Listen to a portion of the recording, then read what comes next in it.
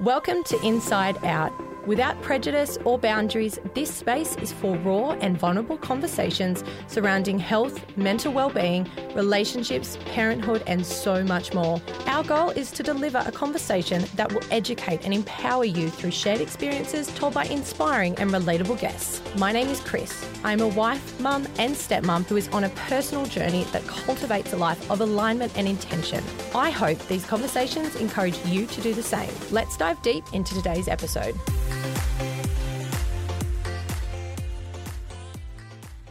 Hello, welcome back to Inside Out. Hope everyone has had a fabulous week. So recently I caught up with Stephanie Bull. Stephanie is a baby sleep consultant and daycare operator who uses her first-hand experiences to support parents with baby and toddler sleep issues. In today's episode, we talk about how babies learn to sleep, what happens in the brain while we sleep, daycare napping, self-settling, managing multiple children, and stress and anxiety for babies and toddlers. There is loads to take away from this episode, so mamas, I hope that you enjoy it. The episode is brought to you by Fast Fuel. Fast Fuel are your premium prepackaged meal company supplying you with fresh, never frozen, wholesome, nutrient-dense, ready-made meals. Fast Fuel meals are free from chemicals and added sugar. They're low in sodium and high in nutritional value. Designed by a dietitian and prepared by experienced and reputable chefs, Fast Fuel are your go-to company on the East Coast for quality pre-made meals. As a busy mama of four with two businesses and a podcast as my side hustle, it's safe to say that I do not have time to prepare clean, healthy meals for the week. But I do know to be the best version of me, I need to fuel my body with the best. From as little as $8.95 per meal, it's safe to say that choosing Fast Fuel is a no-brainer for me. Fast Fuel would love to offer Inside Out listeners 30% off your first order. Simply type Chris30 on checkout. These meals are a serious game changer, and I know you're going to love them. I hope you enjoyed today's episode. If you do, please make sure that you share with a mama that you know to give them more support in their motherhood journey. Stephanie, thank you so much for joining me today. I am rapt to have you on the podcast. Oh, well, thank you for having me. Very excited to be here. Oh, that's so good to hear. So we're going to dive into all things baby and toddler sleep and all the associations with that. It's a conversation that I'm having in my house right now, as you know, because of the lack of sleep that we're getting. I've started the transition. I've got Lola, who's 8 months, and Jessie, who's 2. And I've started the transition with Lola into her own room. And of course, I've got Jessie, who's regression after regression, and we've had some issues there. But before we dive into that, I would love to know a little bit on you. Where are you from? Tell me a bit about your family life. So I am originally born and raised in Canada, and I have been living in Australia for about 8 years. I moved here for who is now my husband and father of my children. And prior to that, I was living in the Middle East.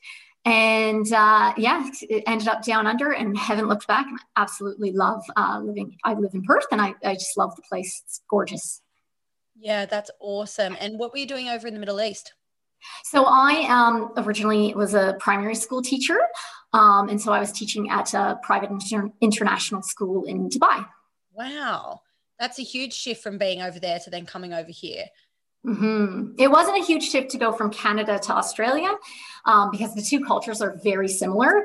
I actually find myself still 8 years later shocked at how similar it is. Like I would think I'm just walking down the next street over from my parents' home. Wow. But yeah, it was definitely a shift when I moved here from Dubai. But so yeah, love it. So your primary school education? Yeah, primary, and I also have my early childhood as well.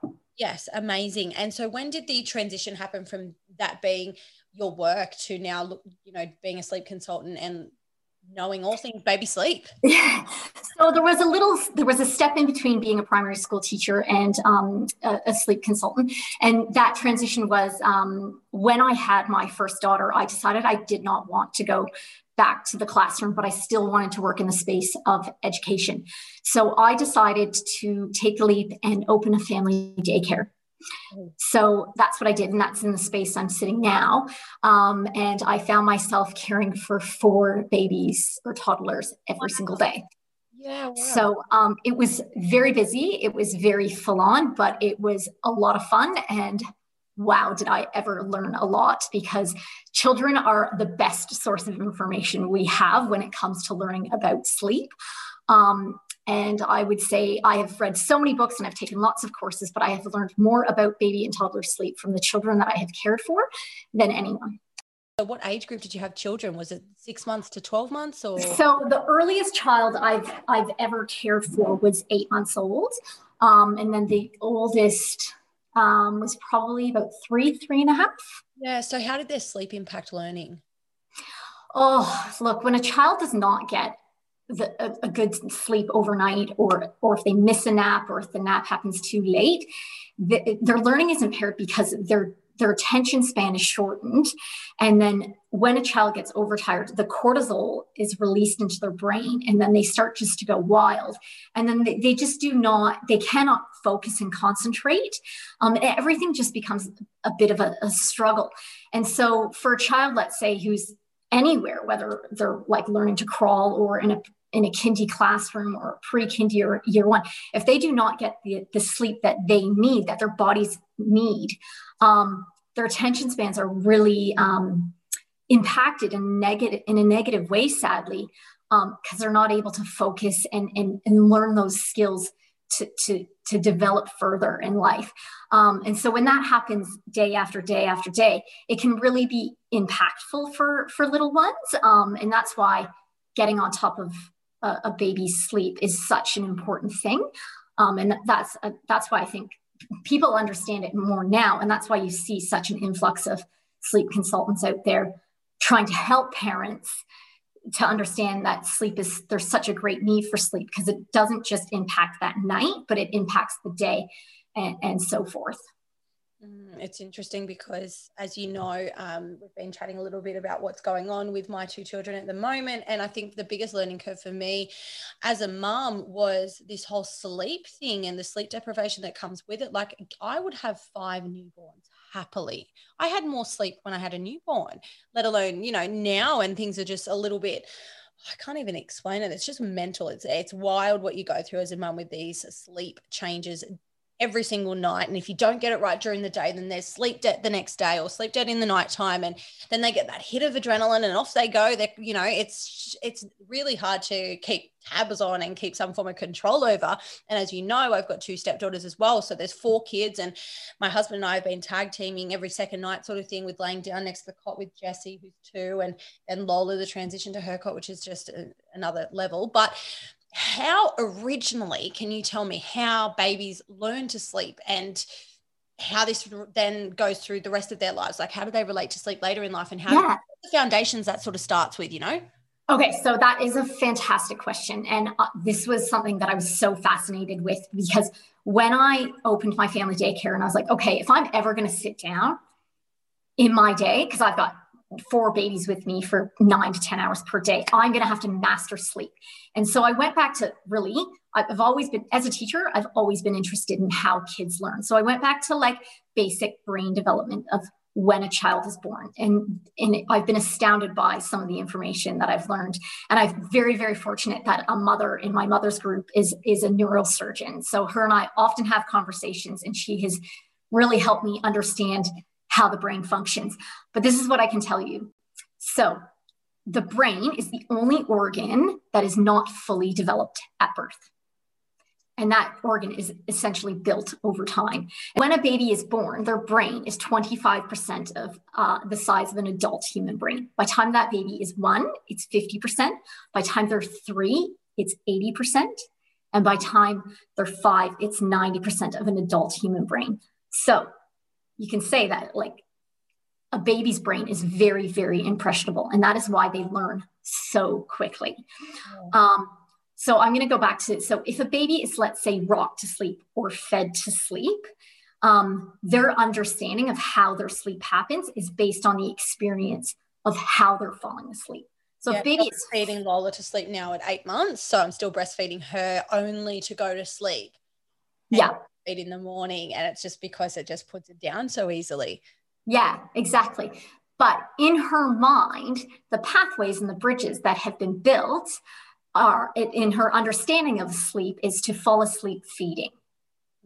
So, and for some babies, that is to fall asleep rocking or bouncing.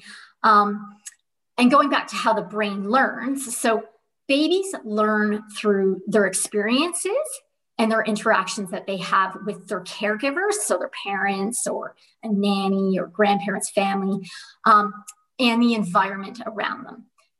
And that's how they learn. But what happens when they sleep is the neurons in the brain create these bridges and pathways, and they think about what happened in their day, aka how they fell asleep.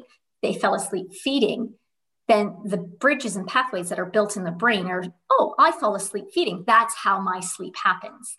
And that is why a lot of children then, when they're like sleep trained or showed a new method, struggle with that, because the parents are then trying to undo what they've taught the child and teach them something different. So that's essentially how a child learns. And throughout time, the brain just, as the child gets older, the brain just develops and develops, and the more pathways and bridges are built in that child's brain. Yeah, that's really interesting stuff. It's definitely intriguing to me because of the season that I'm in. So I'm loving that I get the opportunity to have this chat with you. So what actually happens in the human brain when we're sleeping? What do you know about that? So what happens is, think of a connect the dot puzzle. Okay. So a connect the dot puzzle at the beginning is not connected, right? That is essentially what a human brain looks like when they're born. Through the experiences that a baby has, when they sleep, they have something called synapses, and it's the dots in the baby's brain, the neurons, connect to one another. And those connections are based on their experiences. And so when they sleep, babies consolidate the information that they have learned through their day, and that information is consolidated in their brain. Wow. Big, powerful facts there. It is such an in-depth conversation. And it's an interesting one to have, but an important one for parents to understand that they truly are their parents. They truly are their child's teacher. Yes, 100%. And how do you go with having 4 children in a daycare center, like all different ages, I assume, and all at different stages with their napping and things? Like, how does that work? Because I'm finding with my 2, they're at different ages, and occasionally I can get them both down at the same time for the midday sleep. But other than that, there's no routine there, and it makes it really difficult because you want your babies to sleep at the same time so you can get things done. How do you go in the daycare with that? Absolutely. Well, for the majority of the time, I always had children that were within about 3 months of each other. So I was able to get them to sleep generally all around the same time. There might have been a 10 or 15 minute difference there, but for the most part, they were always sleeping at the same time. When it comes to dealing with children of all different ages, though, parents just need to learn to be flexible and very planned and prepared, and truly understand what is the sleep need of that child. And for older children, sometimes that sleep need is not even so much a sleep, but it's just a rest on the couch or just a bit of downtime in front of the TV. So they can their bodies can go into a different state of alertness, and they can just relax to get them through the end of the rest of the day. And that's more for a child who's dropped their afternoon nap. But for those who like yourself or myself, when you've got lots of different children, is you need to relax, because children pick up on our emotions. So if we're stressed about a child sleeping or not sleeping, they will pick up on that. So just be calm and be organized and look at your day and go, okay, this is what needs to happen. These are the best times to get this done. And I always recommend get your kids out of the house, even if it takes an hour to get them packed up. Get them out of the house, because everyone feels so much better when you get them out of the house. And the best time to do that is actually is pretty much first thing in the morning, because the sun beams down on us and it creates serotonin in our brains, which is then released into what's called melatonin when it gets dark, and that melatonin helps with the onset of sleep. Yes. And that will do every child, even adults, a world of good, just to be exposed to that natural sunlight. And I want to pick your brain on the whole self-settling thing at the moment, because we, as you know, done some work. We had a sleep consultant earlier on last year for Jesse. He was about 14 months, I think. And I was heavily pregnant with Lola. We were co-sleeping and we were like, we're going to have a newborn in this bed soon. We've got to get him out of this bed into the cot. So we did that. And it was a long-winded couple of weeks of this space soothing method where it was the timer on the 3 minutes, 5 and 8, I think. And he took to it really quickly. Like, I just had to remain consistent and disciplined and stick at it. He took it to it really well. But he was 14 months old. He was then putting himself self-settling to bed every night for the last 6 or so months. And then we started just before Christmas, we bought a cabin about 40 minutes north of where we live. And we started every second weekend. We get our girls back for the weekend and we go to the cabin for a couple of nights. And there's no dark room with white noise and blocked out blinds. And, you know, all these environmental factors are completely different. And he's having that 4 times a month, 4 nights at that cabin a month. Plus then Christmas came, we were away and things like that. So this, I feel like he was due for a 2-year regression, but he's 2 years old now, and we have been battling this child to sleep, teaching him to self-settle since Christmas, and we now have to lay next to the cot until he falls to sleep. If my husband does it, he falls asleep in 15, 20 minutes. If I do it, it's an hour, hour and a half. I don't know why he needs to protest harder for me. But like with self-settling, like what would you encourage us to be doing or be recommending now? Because he's that little bit older, and I feel like I've tried the space soothing and he screams for an hour until he vomits, one of the two. Yeah, that's a good question. And in when you were just talking there, you really answered part of your question. Was you just need to be consistent, and being consistent is the most important thing. When it comes to children who are generally over 18 months to 2 years, children have a greater sense of reasoning and they have a greater sense of trust. And the biggest thing that I speak to my clients about is that you need to gain your child's trust that you are going to be there. And that you're just, if they need you throughout the night, that you are going to be there. You're not going to aid them to sleep because that is essentially their skill that they need to master, because it's in the title, self-settling. It's not mommy settling, it's self-settling.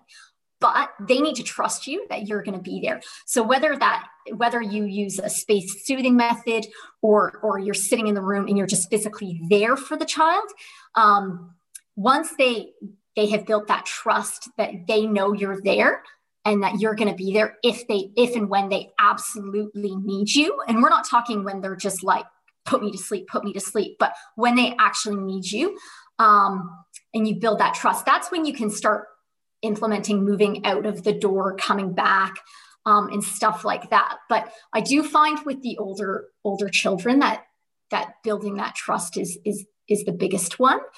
And it's not uncommon for little ones to fight less for their dads than they are with their moms. I don't know what the reasoning behind it is, but I think they see that paternal mummy and they just want more love and attention. And generally, oftentimes, moms can be the softer one of the two. He knows that I'm a pushover and he knows I'll give him a cuddle. So, like, he's just got to cry loud enough and I'm there, whereas he just knows dad's just a no-go zone. He's like, nah, not pushing. And oftentimes people are like, oh, can I pick up my child and can I cuddle them? And you're like, oh, it's a hard one, because so when in the middle of like trying to implement a new sleep routine, if you are not consistent and you let them cry for a half hour, but then you cuddle them and then you cuddle them to sleep, they're just going to understand that as their new method of falling asleep. They're going to be like, I don't know why mom's making me cry for a half hour and then I get cuddled to sleep. So you just really need to make a game plan and sit down with your partner and go, this is what it's going to look like, and just be consistent and consistent and consistent. So, and not all approaches are equal. There's 2 approaches in the world of baby sleep. There's the extinction method, or there is like a gradual method, and they both have their pros and they both have their cons. But generally the extinction method works a lot quicker. And it instills a lot, I don't want to say better sleep habits, but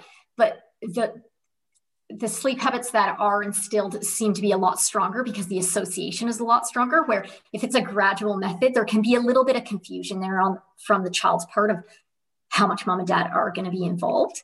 And that's why because being consistent is number one. And when it comes to gradual methods, it's harder to be consistent because they do actually take longer because it's a gradual method, right?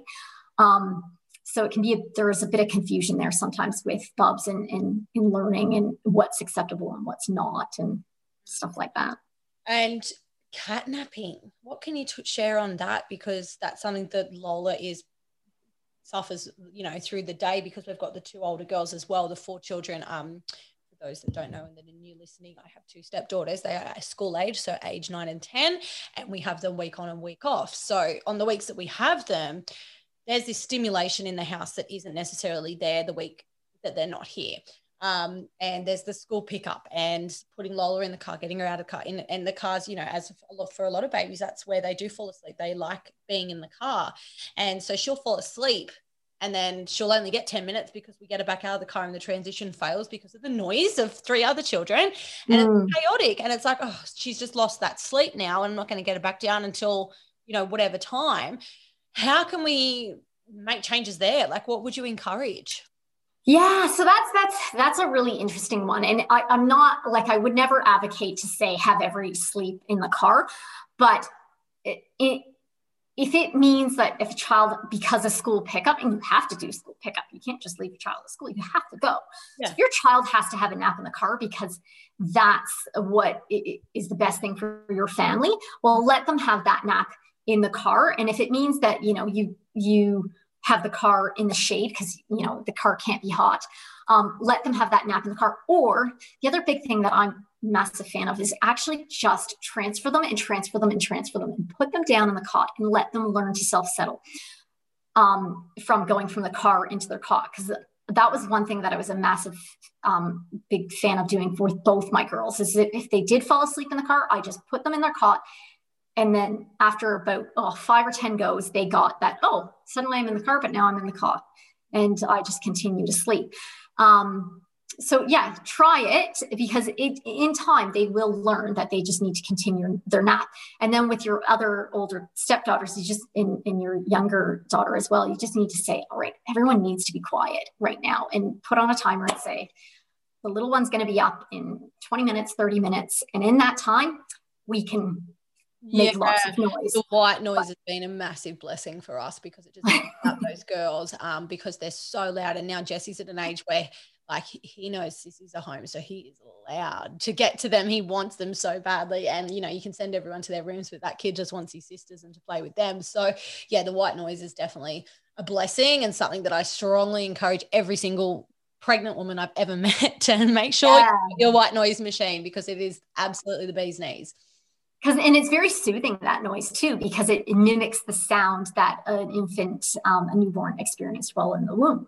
Yes, absolutely. And I think too, something that a lot of people are initially shocked about, and something I learned earlier on last year, is to have it as loud as a running shower next to the cot. And because when you walk into my home and it's super duper loud, people are like, whoa, like, doesn't that keep the baby awake? And I'm like, no, it blocks out all the other noise, because in the womb, it's like 90 decibels or something. It's in the womb. Yeah. So to have it outside of the womb and it to be that noisy, that they want that. They don't like silence. No, they're not used to silence, because let's face it, the womb is not a very quiet place. Like, when you're pregnant, your baby goes wherever you go. So if you're like in an office or teaching in a classroom or at the shops, your baby hears all that sounds. So to then suddenly be sleeping in this quiet environment is not normal for them. So, and the white noise is so great in the sense that once the child is sleeping really well, you can just slowly start to turn the sound down, and then take that association away. Amazing. Yeah, it's a good thing to have. So the other thing that I wanted to ask you about is stress and anxiety for toddlers, because I know that that's something that you're passionate about sharing. About experiences there, and how we as parents can pick up on that our toddler are suffering with anxiety. Yeah, so going back to like how the brain develops, there's various different types of stress. And when it comes to the topic of self-settling, the one thing that I often speak to parents about, and they're like, oh, I don't want my baby to cry. I don't want my baby to cry. And I'm like, no one wants their baby to cry. No one wants to listen to their baby cry, because let's face it, it's not a pleasant sound. However, in life, there's healthy different types of stress that children need to learn. And that's like starting school, going to daycare, being away from mom and dad, having a test, or learning new skills.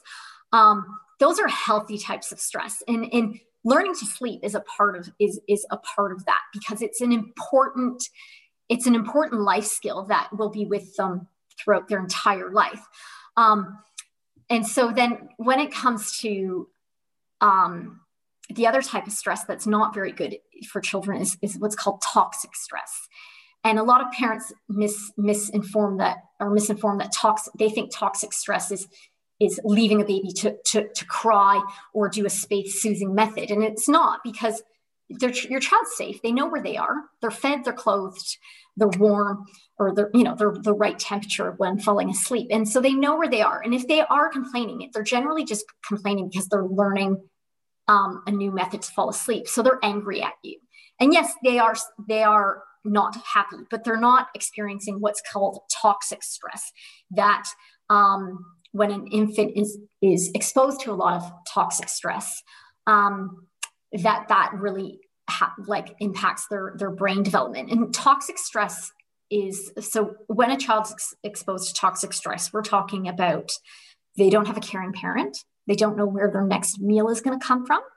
They don't know next time they're going to have any attention. Their parents generally have some form of addiction. And so the child has no one to really rely on. So they're constantly in a state of fear, stress, really. And their bodies get used to that. And that's toxic stress that an infant or a toddler can experience, that really has a negative impact on health. But going back to your other question of what to look for, if you think your child's stressed and anxiety, watch their body language, watch to see what they're doing. And the best thing that a parent can do is to really be loving, caring, patient, and positive, and encourage their little one to go out in the world. And if they're nervous about climbing up the stairs at a park at the slide, okay, go, I'm right here, but guide them up, but don't guide them up and know that they're there, and encourage them after a while to do it on their own. And so you're encouraging them to go, but they always know you're there. Yes. Wow. There's so much in this that I've just taken, and it's just all sort of like being processed in my brain right now, because there's so much here. And I feel like I could talk to you for the next month about this topic, because it's so big and there's so many takeaways. Like what, with your own children, how have your sleep patterns gone with them? Like how has that worked? And have you had struggles? Did you go through a period where you're completely sleep deprived? Look, I consider myself extremely fortunate. In my days as a teacher, when I taught in the Middle East, I taught in a classroom of 20 kids who didn't speak English when I got them at the beginning of the year. So I was picking up on their body language, and they were all young, right? They were all 4 or 5. And so I had to pick up on their body language. So learned a lot about kids then moved to Australia, started teaching children with special needs, who all had very limited communication skills or none for some of them. That's very similar to babies, right? Because when a baby is born, you rely more on their body language. Mm-hmm. So I had about 5 to 8 years of experience of dealing with children who had limited communication skills. So I didn't actually realize until about the day after I gave birth, and sitting there in the hospital, and my little one was crying, and my husband asked me a question. I said, just look at her hands. Look at her, look what she's doing with her hands. She's all tense. She needs this, or she's relaxed. And my husband was like, how do you know all this? And I said, I was like, oh, well, I suppose I've just been following children's body language for the last number of years.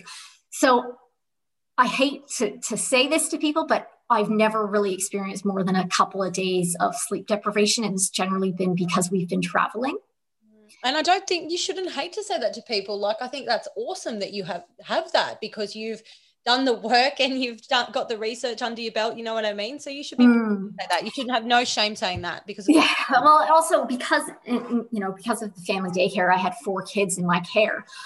When we brought her home our second one, my husband's like, "Whoa, what's going to go on here?" I'm like, "Relax, we've only got 2 kids. I'm used to 4." And in my husband had never, in the first year of my second daughter's life, had never actually been up in the middle of the night with her, because I knew from day dot what to do. And I hate saying that. And I know you say I shouldn't hate saying that, but no, I consider myself very fortunate because I've learned from the best in the business. I have learned from the children themselves, and they have taught me so much about their needs, whether it comes to sleep or learning and all that in between.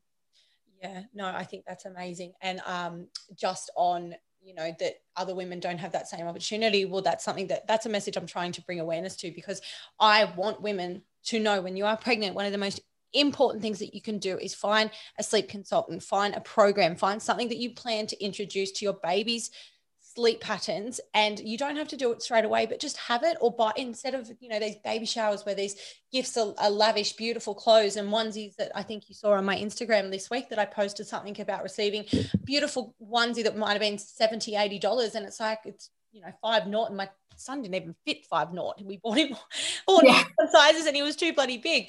But like, it's in my mind now, having 2 children, and in my experience, it's a bit of a waste.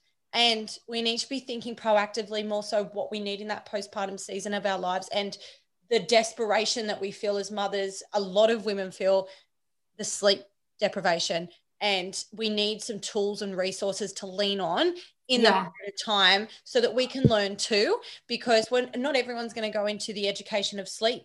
But I think it's really important, because I shouldn't say most, because a lot of women don't want children, but the women that do want children, they need to know this information. And we just need to encourage it more. And it needs to be at the forefront of conversations in mothers groups, in, pregnancy chat rooms, whatever the case. We just need to talk about the sleep situation a little bit more. Absolutely. And it's a topic that is not spoken about enough. And I think there's a lot of, in mothers groups especially, there's a lot of shame that people are like, "Oh, I was up during the night how many times?" And everyone, if they meet like once a week as a mother's group, or even just your friends, the moms are only ever going to talk about their best night's sleep. They're never going to talk about the worst night's sleep. They always say, "Oh yeah, so-and-so slept for 5 or 6 hours. Woo, I had a great night." But no one goes, "Heck, that was hard. Like, my little one was up 5 times throughout the night. Why is that?" And I think it's a conversation that needs to be had with a lot of people. And as you said, like, take the money that you were going to buy that cute little onesie, and it doesn't, like, work with a sleep consultant, or buy a book, work with a doula, work with someone who's really going to help that mother adapt to having that newborn in the house. Oh gosh, I love everything that you've said here. Looking at the screen here, I love that your nursery is very plain. And the reason I'm going to tell you this is because so many parents like design beautiful nurseries, and we're talking multiple paint colors and pictures and outfits hanging on the wall, but sometimes they can be often far too stimulating for babies. And I say one plain color and 1-2 pictures on the wall, and that is it. Because if you think about your room, you want your room to be like tranquil, right? And you have to sleep in a tranquil space. So does your baby. So focus on the playroom. Yes, that's awesome. Actually, that's a big thing. The environmental factors are huge, and it's been a big thing for Jesse. I know that when we first started on our sleep journey with him, I had all heaps of crap in his room. There were colors, there were books, there was this, there was that, and then I was told to remove it, so we did. And there is nothing in his room that he can be stimulated by. The occasional, day when he goes for a day sleep, and like he'll be overstimulated, and I'll go in. I'm like, "You brought a toy in here. It's next to your cot, and you're calling for the toy. Like, you knew that this is how you could get something in here without me knowing," sort of thing. So yeah, no, I totally agree with that. And it's definitely what I've done, obviously, as you can see in Lola's bedroom, because we just transitioned her a week ago and there is nothing in here for her. Awesome. Perfect place to sleep. Yes, absolutely. Thank you so much for your time, Stephanie. I will put No all problem. the details, the website, everything in the show notes. For anyone that wants to connect with you though on Instagram, how do they find you? So my handle is the.baby.sleep.teacher. So the baby sleep teacher with dots in between, or you can DM me on there, or my email address is help@thebabysleepteacher.com. And my website is www.thebabysleepteacher.com.au. Amazing. Thank you so much for your time today. No, thank you.